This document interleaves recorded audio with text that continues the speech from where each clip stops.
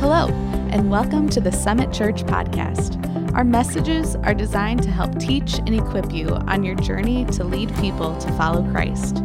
We hope that this message will inspire and encourage you no matter where you are in your journey towards Jesus. If you have any questions, want to talk, or want to learn more about Summit, visit us at summitniles.com. Take your Bibles and turn with me to the New Testament, Luke's Gospel, chapter 8. Luke's Gospel, chapter 8. We're going to pick up the reading at verse 26. What is it? Chris told us last week, if you found it, say, all right. If you haven't, say, uh-oh. What was that? Something like that? Luke chapter, that was a good word last week. Timely word. God used Brother Chris to speak to us. And it's one of those times where, on a Wednesday night, you sense the Lord taking you in a different direction than what you thought you were going to go, and He sensed that as well. And so I'm just grateful.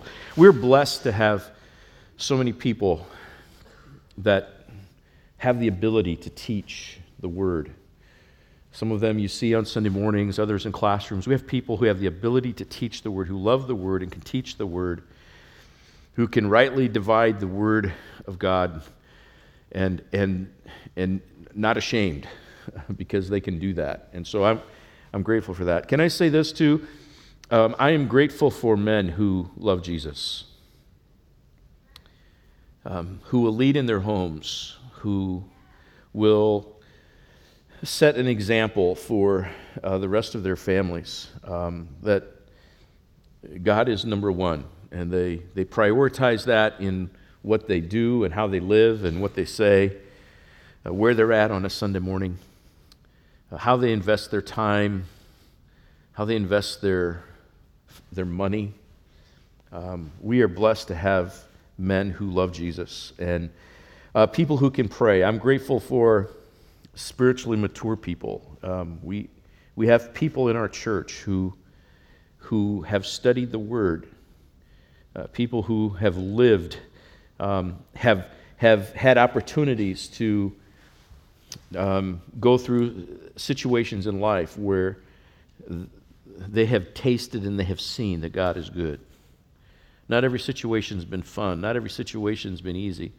But people have, through the test of time and trial, have proven God's Word is true.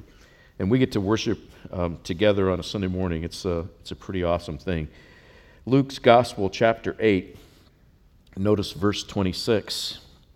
And they sailed to the region of the Gerasenes, which is across the lake from Galilee. When Jesus stepped ashore, he was met by a demon-possessed man from the town. For a long time, this man had not worn clothes or lived in a house. He was a naked, homeless dude. But he had lived in the tombs, hanging out in the cemeteries. And he saw Jesus.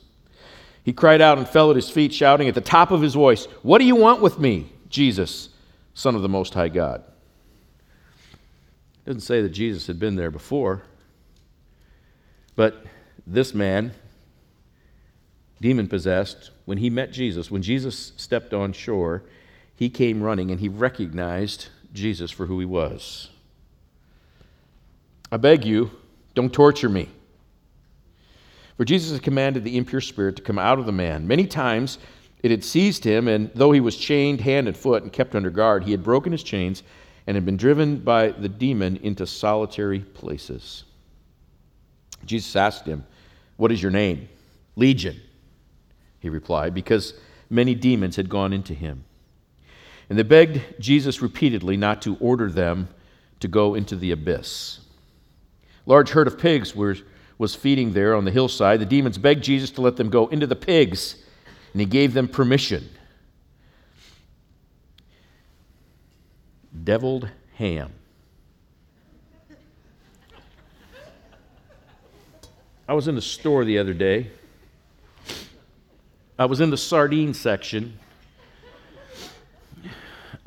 I found this stuff called Vienna sausages, not food. It's not food. Potted meat and deviled ham. Didn't buy it.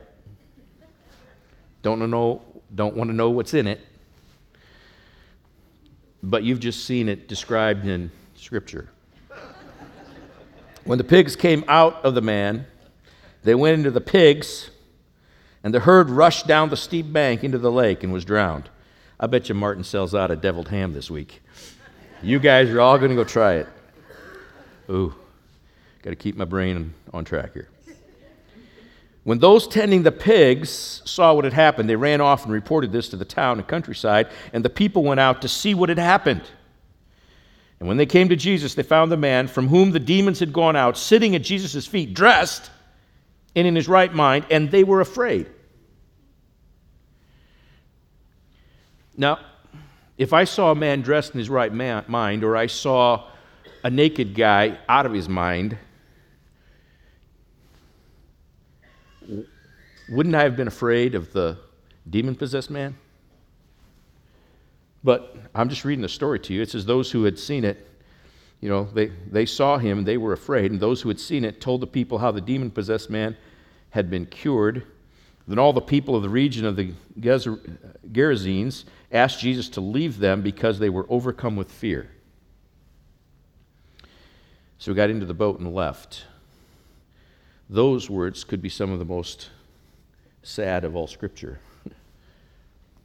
He got into the boat and he left. And the man from whom the demons had gone out begged to go with him, but Jesus sent him away, saying, "Return home and tell how much God has done for you." And so the man went away and told all over town how much Jesus had done for him.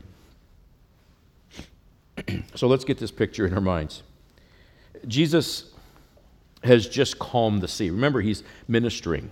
In the earlier chapters, Jesus has raised a widow's son. He's had a connection there with John the Baptist, anointed by a sinner woman. He tells a story about, a couple parables of sowing and the parable of the lamp. And then he's teaching, he gets in a boat and he goes across the lake, and a big storm comes up, and he calms the storm, and indeed, in a fear and amazement of what they had just seen, the disciples were amazed. They said, "This guy, he even controls the wind and the waves." He steps on shore in this area that was primarily a Gentile area. He steps on shore, and they're immediately met by a naked guy who's demon-possessed. Matthew's account of the situation in Matthew chapter 8 mentions that there were two men that approached him. Luke only mentions one here. His account in Mark 5 gives some additional information about this situation. These gospel writers all have a harmony of what they're teaching. This region of the Gerasenes, a pagan territory for the most part. These people were Gentiles. They were not familiar with the miracles and the power of Jesus. He hadn't been there. They hadn't seen or heard much of that. And in fact, this whole idea of pigs is also a pretty important thing to note. No self-respecting Jew would have pigs. One of the gospel writers says there was over 2,000 pigs. No self-respecting Jew would do that. So probably potentially a Gentile owner, unless it was a Jew who was simply off the rails. But the disciples, what they saw that day, Jesus calming the storm, and then they also saw Jesus calm a wild, out-of-control, demon-possessed person. This is an interesting story. Verse 37, though, it says, when the people of the region asked Jesus, saw that and everything was going on, they asked Jesus to leave them because they were overcome with fear. He got into the boat and left. What was the big deal that was going on here? It was simply the power of God that was encountering the power of Satan. And those two cannot coexist together peaceably. In this age, the people preferred the power of Satan as opposed to the power of God. They witnessed the conflict, and they mistakenly said, God, you're the one that has to go. Jesus, you leave. Because even though we've seen this demon-possessed man naked, running around, hiding in the tombs, we've tried to bind him up, but he would break the chains. People will kind of watch for him. But he would break loose and do his own thing, terrorize the place. We would rather live with that than what we have just seen. They had seen the forces of good and the forces of evil clash, and mistakenly they said, we prefer this. But you know why? Because in some sense, they felt like they had some control. Well, we do bind him, at least, we're accustomed to him, we've seen him, whatever. What we've never seen is someone that would cast these demons out of a person into a herd of pigs. Those pigs go running, over a cliff into the water and drown themselves. We've never seen anything like that before. And so that was what they were afraid of. I want you to see these worlds that were crashing. One of the worlds was the underworld of evil spirits. So let's talk about that for a moment. This man was demon-possessed. Evil spirits are demons. Scripture says that when Satan defied God, that he was cast out of heaven, and a third of the angels. And so there are demonic entities. Scripture tells us that we're not fighting against flesh and blood, but against principalities and powers and rulers of this dark age. There's an underworld that might not, at first glance, be seen to a natural eye. Now, there's only one devil. There's one Satan, one Lucifer.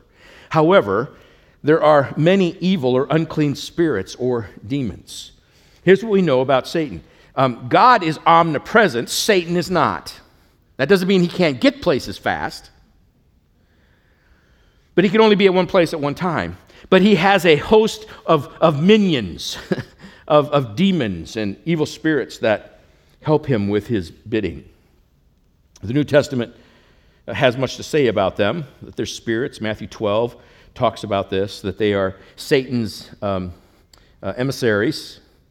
They know that their fate is eternal doom. Scripture says that Christ, he made an utter spectacle of Satan and all the demons of this world, utterly destroying them on the cross when he died and then picked his life back. You see, they thought for a few moments there they might be able, holding their breath, that Christ is now in the tomb, and maybe indeed we have taken care of this Christ. He is dead, but there was movement.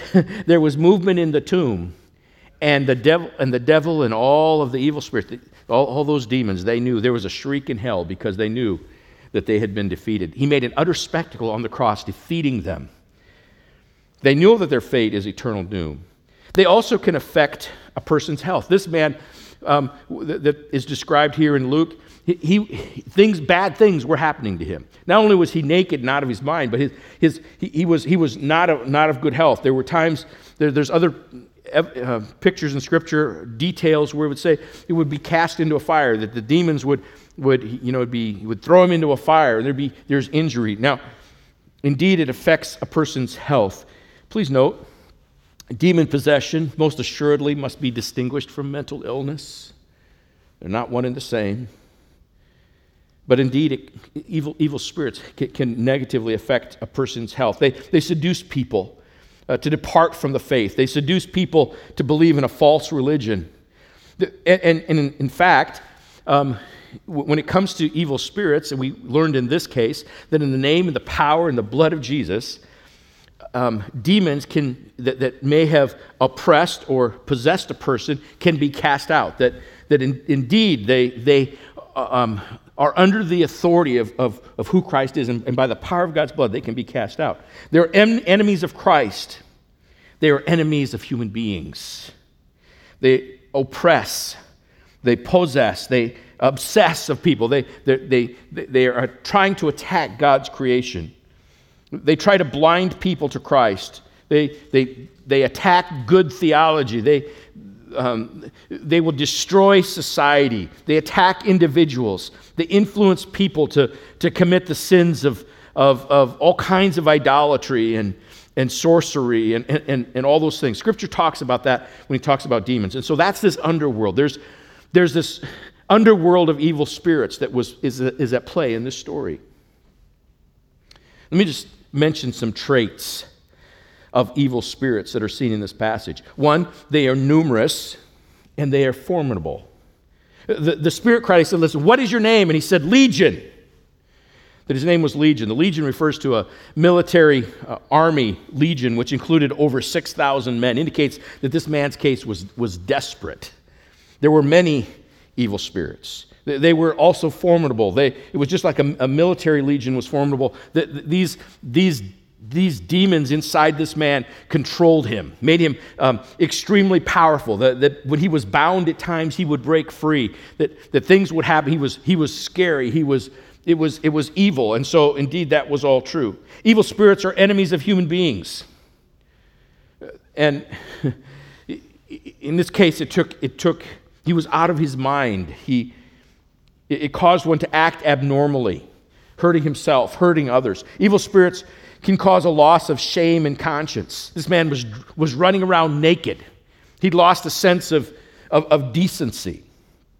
His modesty was gone. His privacy was gone. Evil spirits cause people to enjoy the attention of public exposure and the embarrassment of others. Notice it steals identity and causes alienation. He says he was cut off from the rest of the town people. He lived among the tombs. And indeed, he's referred to as that crazy lunatic that's running loose naked. Forces a person to withdraw from themselves and away from others, maybe even push society away, forcing them to live alone. Evil spirits destroy a person by making them live as if they were dead among those who have no contact with the world of the living. No purpose, no meaning, no significance. Self-image is destroyed. Public image is destroyed. Notice Jesus, simply asked him what his name is. People may not have known his name. He simply identifies himself as Legion. The Lord was stirring within him maybe some memories of his name before he had become demon-possessed. Let me just say this. Stop long enough to say this. I think there are things, how do I say this? If you give Satan an inch, he will take a foot. If there are things in this world that when we dabble with them, give Satan a foothold into our lives. There are some things that as Christians or as people, you and I ought not to be dabbling with. Look, if it's you against Satan, you will probably lose. With you, Christ in you, greater is he who is in you than he is in the world. You as a Christian, have the authority of Christ and the power of Christ in your life to take your stand against Satan, and he has to flee. But there are too many things, I think, from time to time that people dabble with that give Satan a foothold. I could list several things there, but there are some obvious things that Satan loves to attach himself to. It's like barnacles on a boat. One, Satan is a liar. He is a liar. He's the father of lies. People who struggle with honesty, they struggle with being dishonest, give Satan a foothold. Pornography, if it's not a door, it's a window that Satan loves to creep into.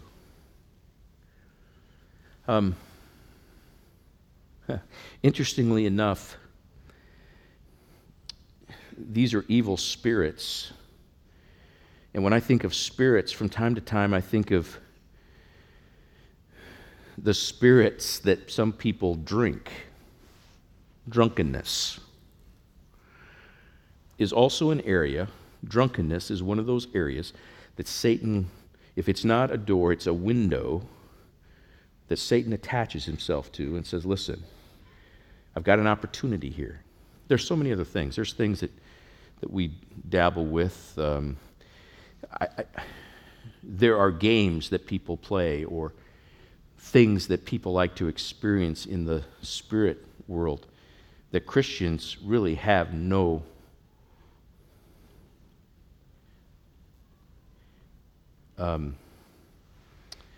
how did they say that? You have no business there. There's no reason that you are dabbling with that.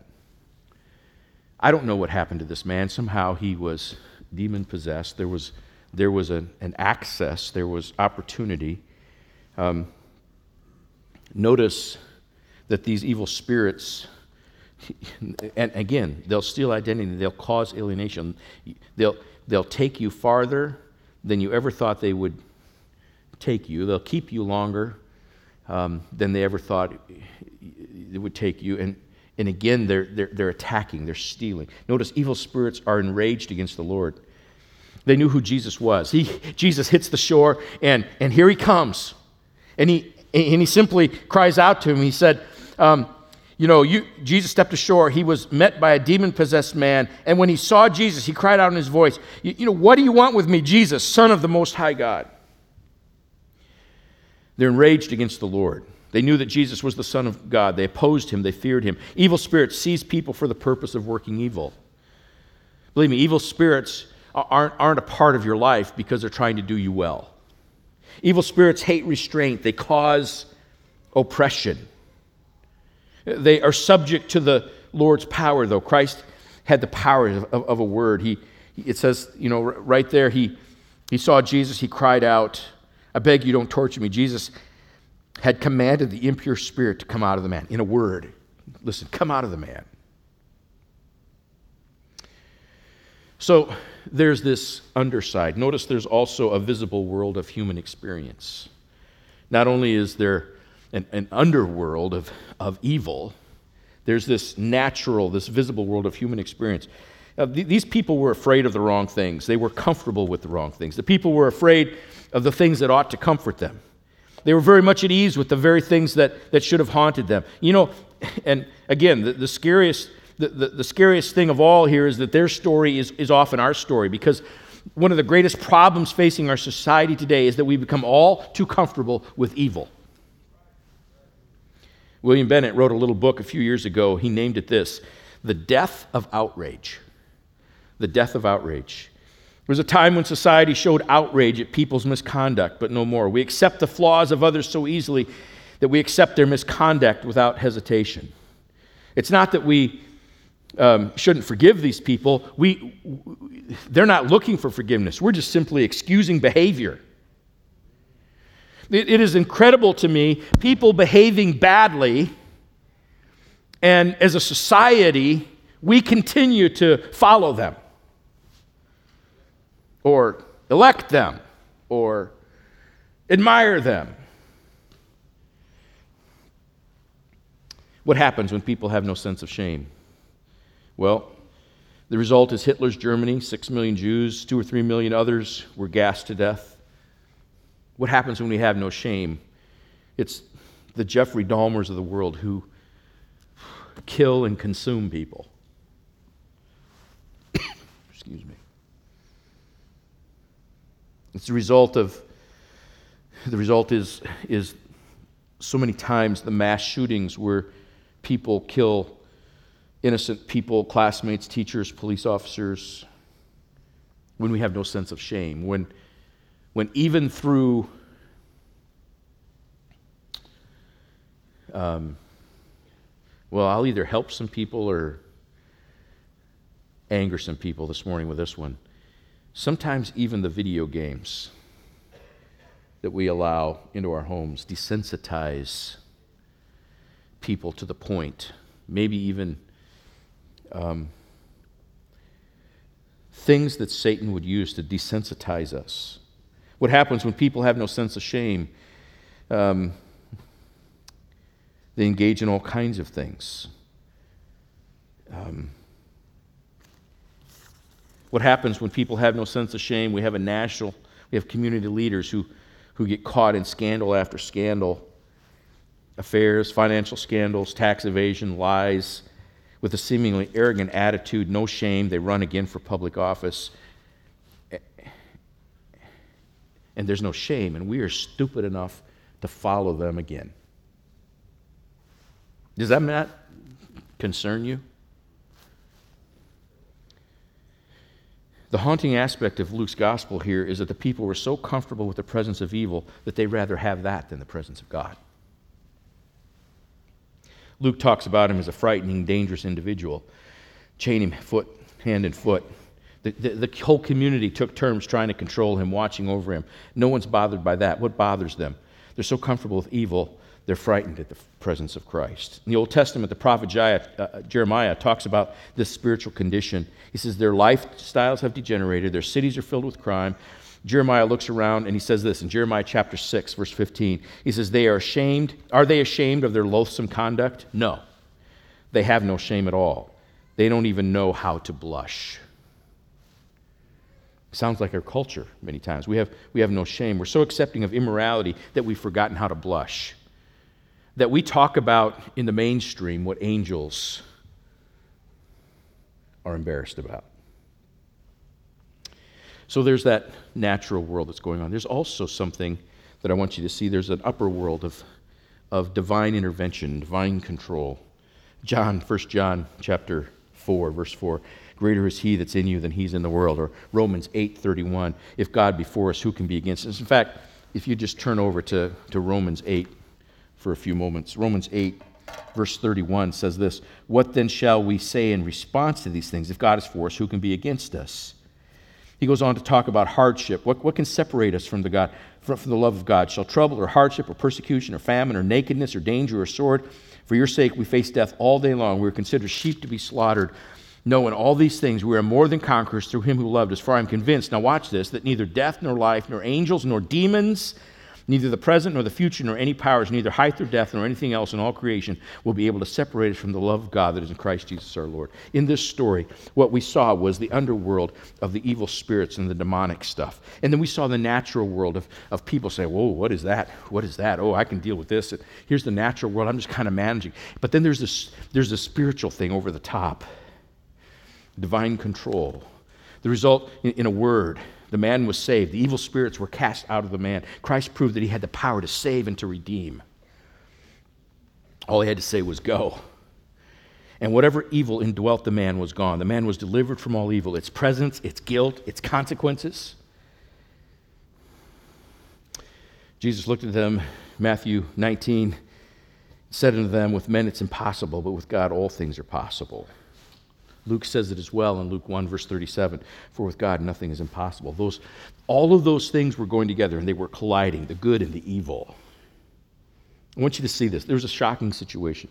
A man's condition, possessed by demons, naked, in the tombs, chains but broke loose, been driven by a demon into solitary places, noticeably agitated that Jesus was there. Shocking condition. There was a surprising cure. Jesus saved those whom no one else could reach. Who knows who else well-meaning had gone out and said, "Well, listen, I'm just going to sweet talk to this guy for a while. I'm just going to sit down and have a conversation with him." And yet it was hopeless. But Christ can reach them. In the name of the Lord, he has the power to deliver and save. But can I stop there long enough just to give you a spot to hang a truth? There's nobody until Jesus comes and it's all over with. There's nobody that's outside the ability of God's grace to reach. Don't you give up on someone who you think is lost, who's living in the tombs, who's demon-possessed, who's gone, who's running around as naked as this guy is, even if it's just spiritually or metaphorically speaking. In a word, by the power of one drop of the grace of our Savior, you can be saved. The power of Christ is able, all sufficient, more than enough to meet any need. The evil spirits tremble. They were expelled and the man was delivered. But notice this request. These are some situations we see. There was a shocking condition that this man was in. You don't hear about this every day. A demon-possessed man. The cure was surprising. One word, the power of Jesus, it was over with. But notice this request. The evil spirits wanted to be left alone. They requested to be cast into a herd of pigs. That's the deviled ham of Luke 8, right? Cast us in, there's many of us, and there's herd of pigs on the hillside. Cast us into the herd of pigs. Someone asked, well, the swine that were killed, in fact, Mark's gospel says there were a couple thousand, maybe 2,000 pigs. Why were they killed? Look, Christ didn't kill the pigs. He knew, of course, they would be killed. But the evil spirits were the ones who drove them wildly over the cliff into the lake. Why did Christ allow such a thing? Well, first of all, what a visible sign that this possessed man, or in the gospel account, these two men, were truly saved and freed from evil spirits. So listen, what was in them? All of a sudden, this naked man who's all out of his mind, all of a sudden is standing there in a sane mind in front of them, and the demons are cast into pigs, and that herd runs wildly to their death. What a visible picture, dramatic act, unquestionable proof of the fact. It was also to convince those who didn't believe in evil spirits that they're most definitely evil spirits who don't possess bodies. See, there's some people who say, I can't see it, I don't believe it. You know what? You say, well, if I can't see it, you're talking about an underworld and an upper world, and if I can't see it, I live here in the middle. If I can't see it, I won't believe it. First of all, you can't even be saved if you don't, blessed, remember Jesus' words to Thomas, he said, you see and believe. He said, let me see your hands. And Thomas said, okay, I believe. He said, now he's talking about us. He said, blessed are those who haven't seen and still believe. Folks, you may not believe that Satan and his enemies are out to destroy your life. You say, well, I don't see it, so I can't believe it. There's an old song we used to sing. It said, God said it. God said it. I believe it, and that settles it for me. The thing is, that's screwed up. God said it, that settles it. Doesn't matter if you believe it or not, right? God said it, that settles it. And if you're wise, you'll believe it. And so, what an evidence. Listen, I don't believe in demons. Okay, well, what just happened here? What a visible picture for them. To teach obedience and holiness, it would have been against the Jews to own and eat swine. If it was a Jew, he'd go, okay, I get it. Wasn't supposed to have those. If it was a Gentile, they saw the power of God and the authority he had over all things, right? If it was to teach the value of a human soul, do you know that one soul is worth more than 2,000 pigs? Too many times we devalue a human being.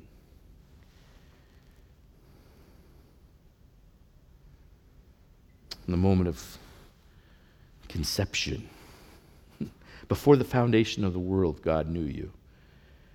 But at the moment of conception, too many times we devalue human soul. Here he says, listen, this one man's life was worth those 2,000 pigs. It was to attract the attention and open the door for evangelism in the surrounding district.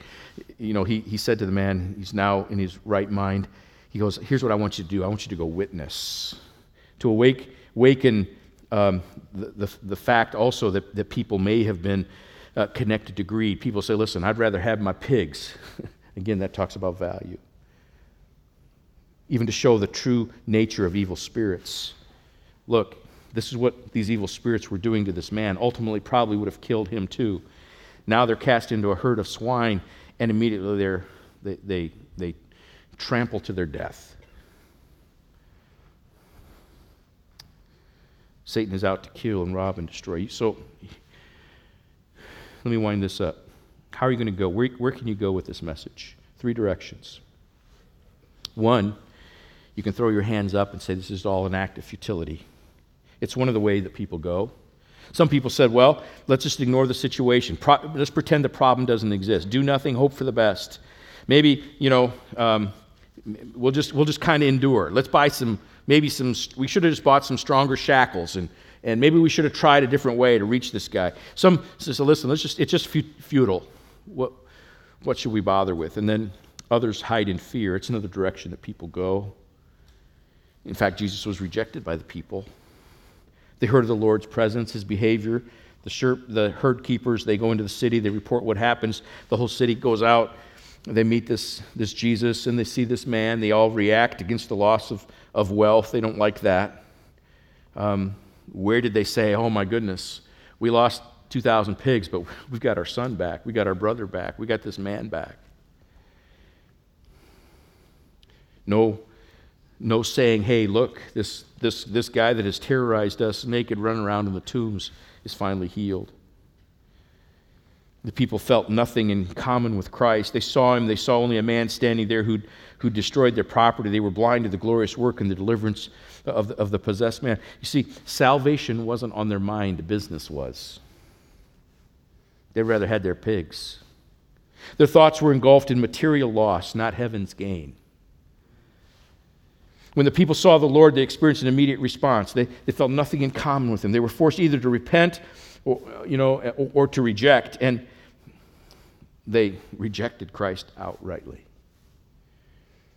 Expel Christ. They didn't want to be saved by the Messiah. They wanted him to go away, hide in fear. They would expect the people who witnessed this to embrace him. So, wow, what a deliverance this has made in our life. The opposite was true. They were come with fear because, when I think about that, sometimes we respond to God in fear too, because he does. There are times that God does things in and out of an ordinary way. Ministering in Haiti, India, Africa, different places. You see, the American church doesn't have a stomach for some of this. But there's times where the hand of God moves in unusual ways.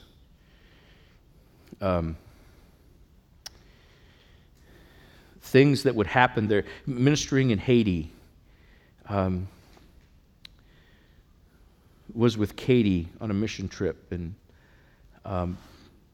Bruckners were with us waiting to preach. Service was going on for a couple hours, and they were still in the singing part.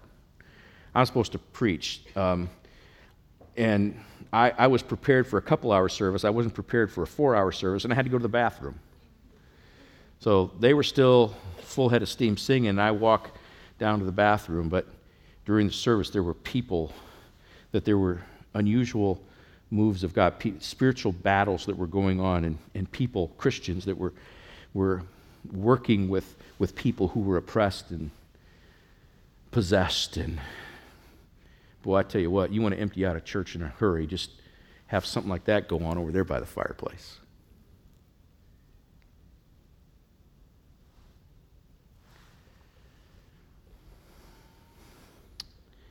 So some people run in fear. And in today's world, Satan, I think, is playing a different kind of game here. I'm telling you this, that I think what we see is the battle ramping up. And in our day, we're going to see more and more things that will become more and more visible, even to the American church. Battles of good and evil. Right now, Satan is smart enough to put a different face on it. He sanitizes it for us. It's happening. It's going on.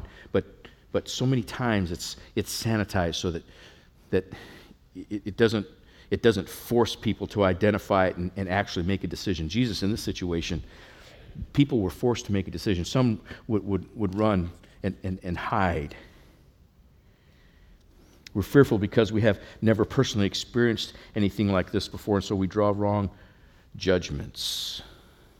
And the result is, when people, in this case, feared Jesus, these sad words, the people of the region asked Jesus to leave, and he got into the boat and left.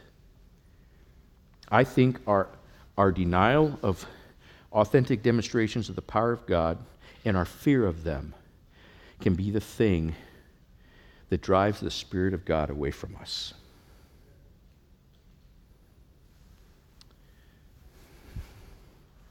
Or there's another response, and it's simply this: we can witness in faith. It's another direction you can go. Don't let your fears drive him from your presence. You fear Jesus because of what he might require you to do. You fear that he might ask you, something of you that you're not prepared to give. Instead, here's the third response: witness with faith. it's another direction you can go. The healed man was a dynamic example. As soon as he was delivered, he said, the man from whom the demons had gone out begged to go with him. He wanted to be with Jesus. He wanted to travel around and share the good news of Christ. He was on fire for the Lord. He wanted to commit himself to the ministry. But notice what Christ did. He simply said to him, he said, return home and tell how much God has done for you. Do you know this was the area? It was a pagan area. And this man was sent home to tell the story. Here's what Jesus did to me. I once was bound with demons, and they controlled my life, and they were destroying me, and you saw me. I was there. You witnessed this, and now here he is, a man in his right mind, clothed and a part of society, telling people how to find freedom. What a witness he was. You think, well, what was the impact of that? If you study Scripture out, there's another time where the disciples come rolling back into town, and guess what happened? Now their message was received because there was one guy who by himself was a witness. Jesus told him, so you stay here and witness, and he did. He witnessed in his own town. He goes, here's the change. Here's what actually happened to me. And because of that witness, later when the disciples came rolling back into town, people were ready to hear, and they responded. This evil area, this pagan area, then there was a move of God in that area. Pretty cool. You see, everyone should be a dynamic witness for the Lord and be willing to go anywhere to redirect us. I'm going to invite the team to come, and they're going to lead us in our last song. In the Old Testament,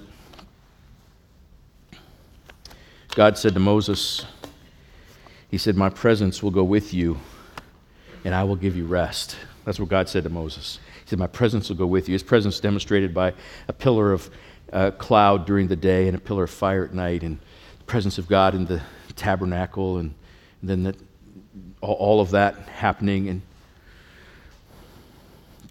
the presence of God, he said, I'll be with you and I'll go with you. In fact, Moses then says to God, he goes, and if your presence doesn't go with us, we're not taking one more step.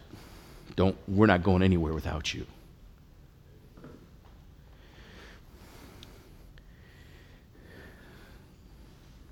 As pastors, we've been thinking about some of the things that we sense God doing in our midst. I sense that God, in His Spirit, led by His Word, is preparing us to lead us.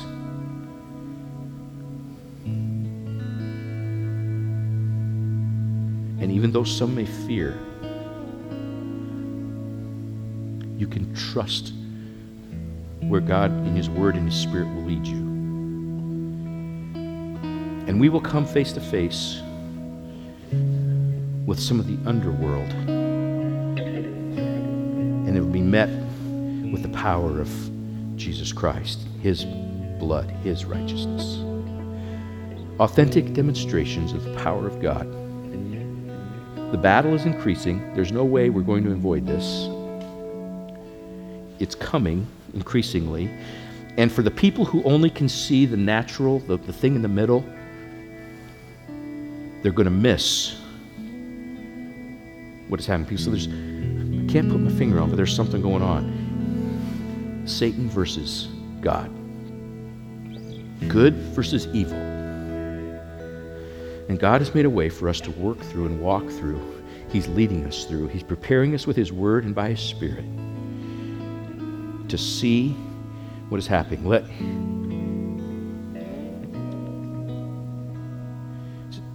Listen to what the Spirit is saying to the churches in these days. And I believe God is leading us.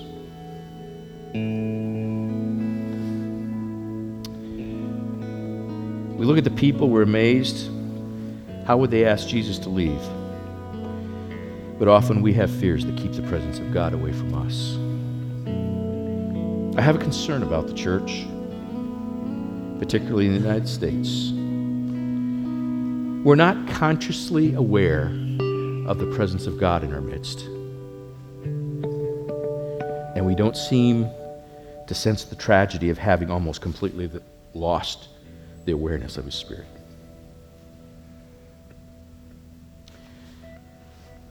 Revival and blessing come to a church when we stop looking at the picture, at a picture of God, who we think God is, and we look at God himself. Revival comes when we're no longer satisfied just to know about a God in history, but instead we choose to meet the conditions of finding him in personal experience, being led by his word, filled with his Spirit. We live for Christ. Modern mankind can go anywhere, do everything, be completely curious about the universe. It's a rare person who's curious enough to want to know God like that. Oh Lord, show us your glory. I don't want to be satisfied with a secondhand picture of who you are. I want to sense your living presence with me today. We long to know you. Let it be so. We pray in your mighty name. Thank you for joining us for this message from the Summit Church podcast.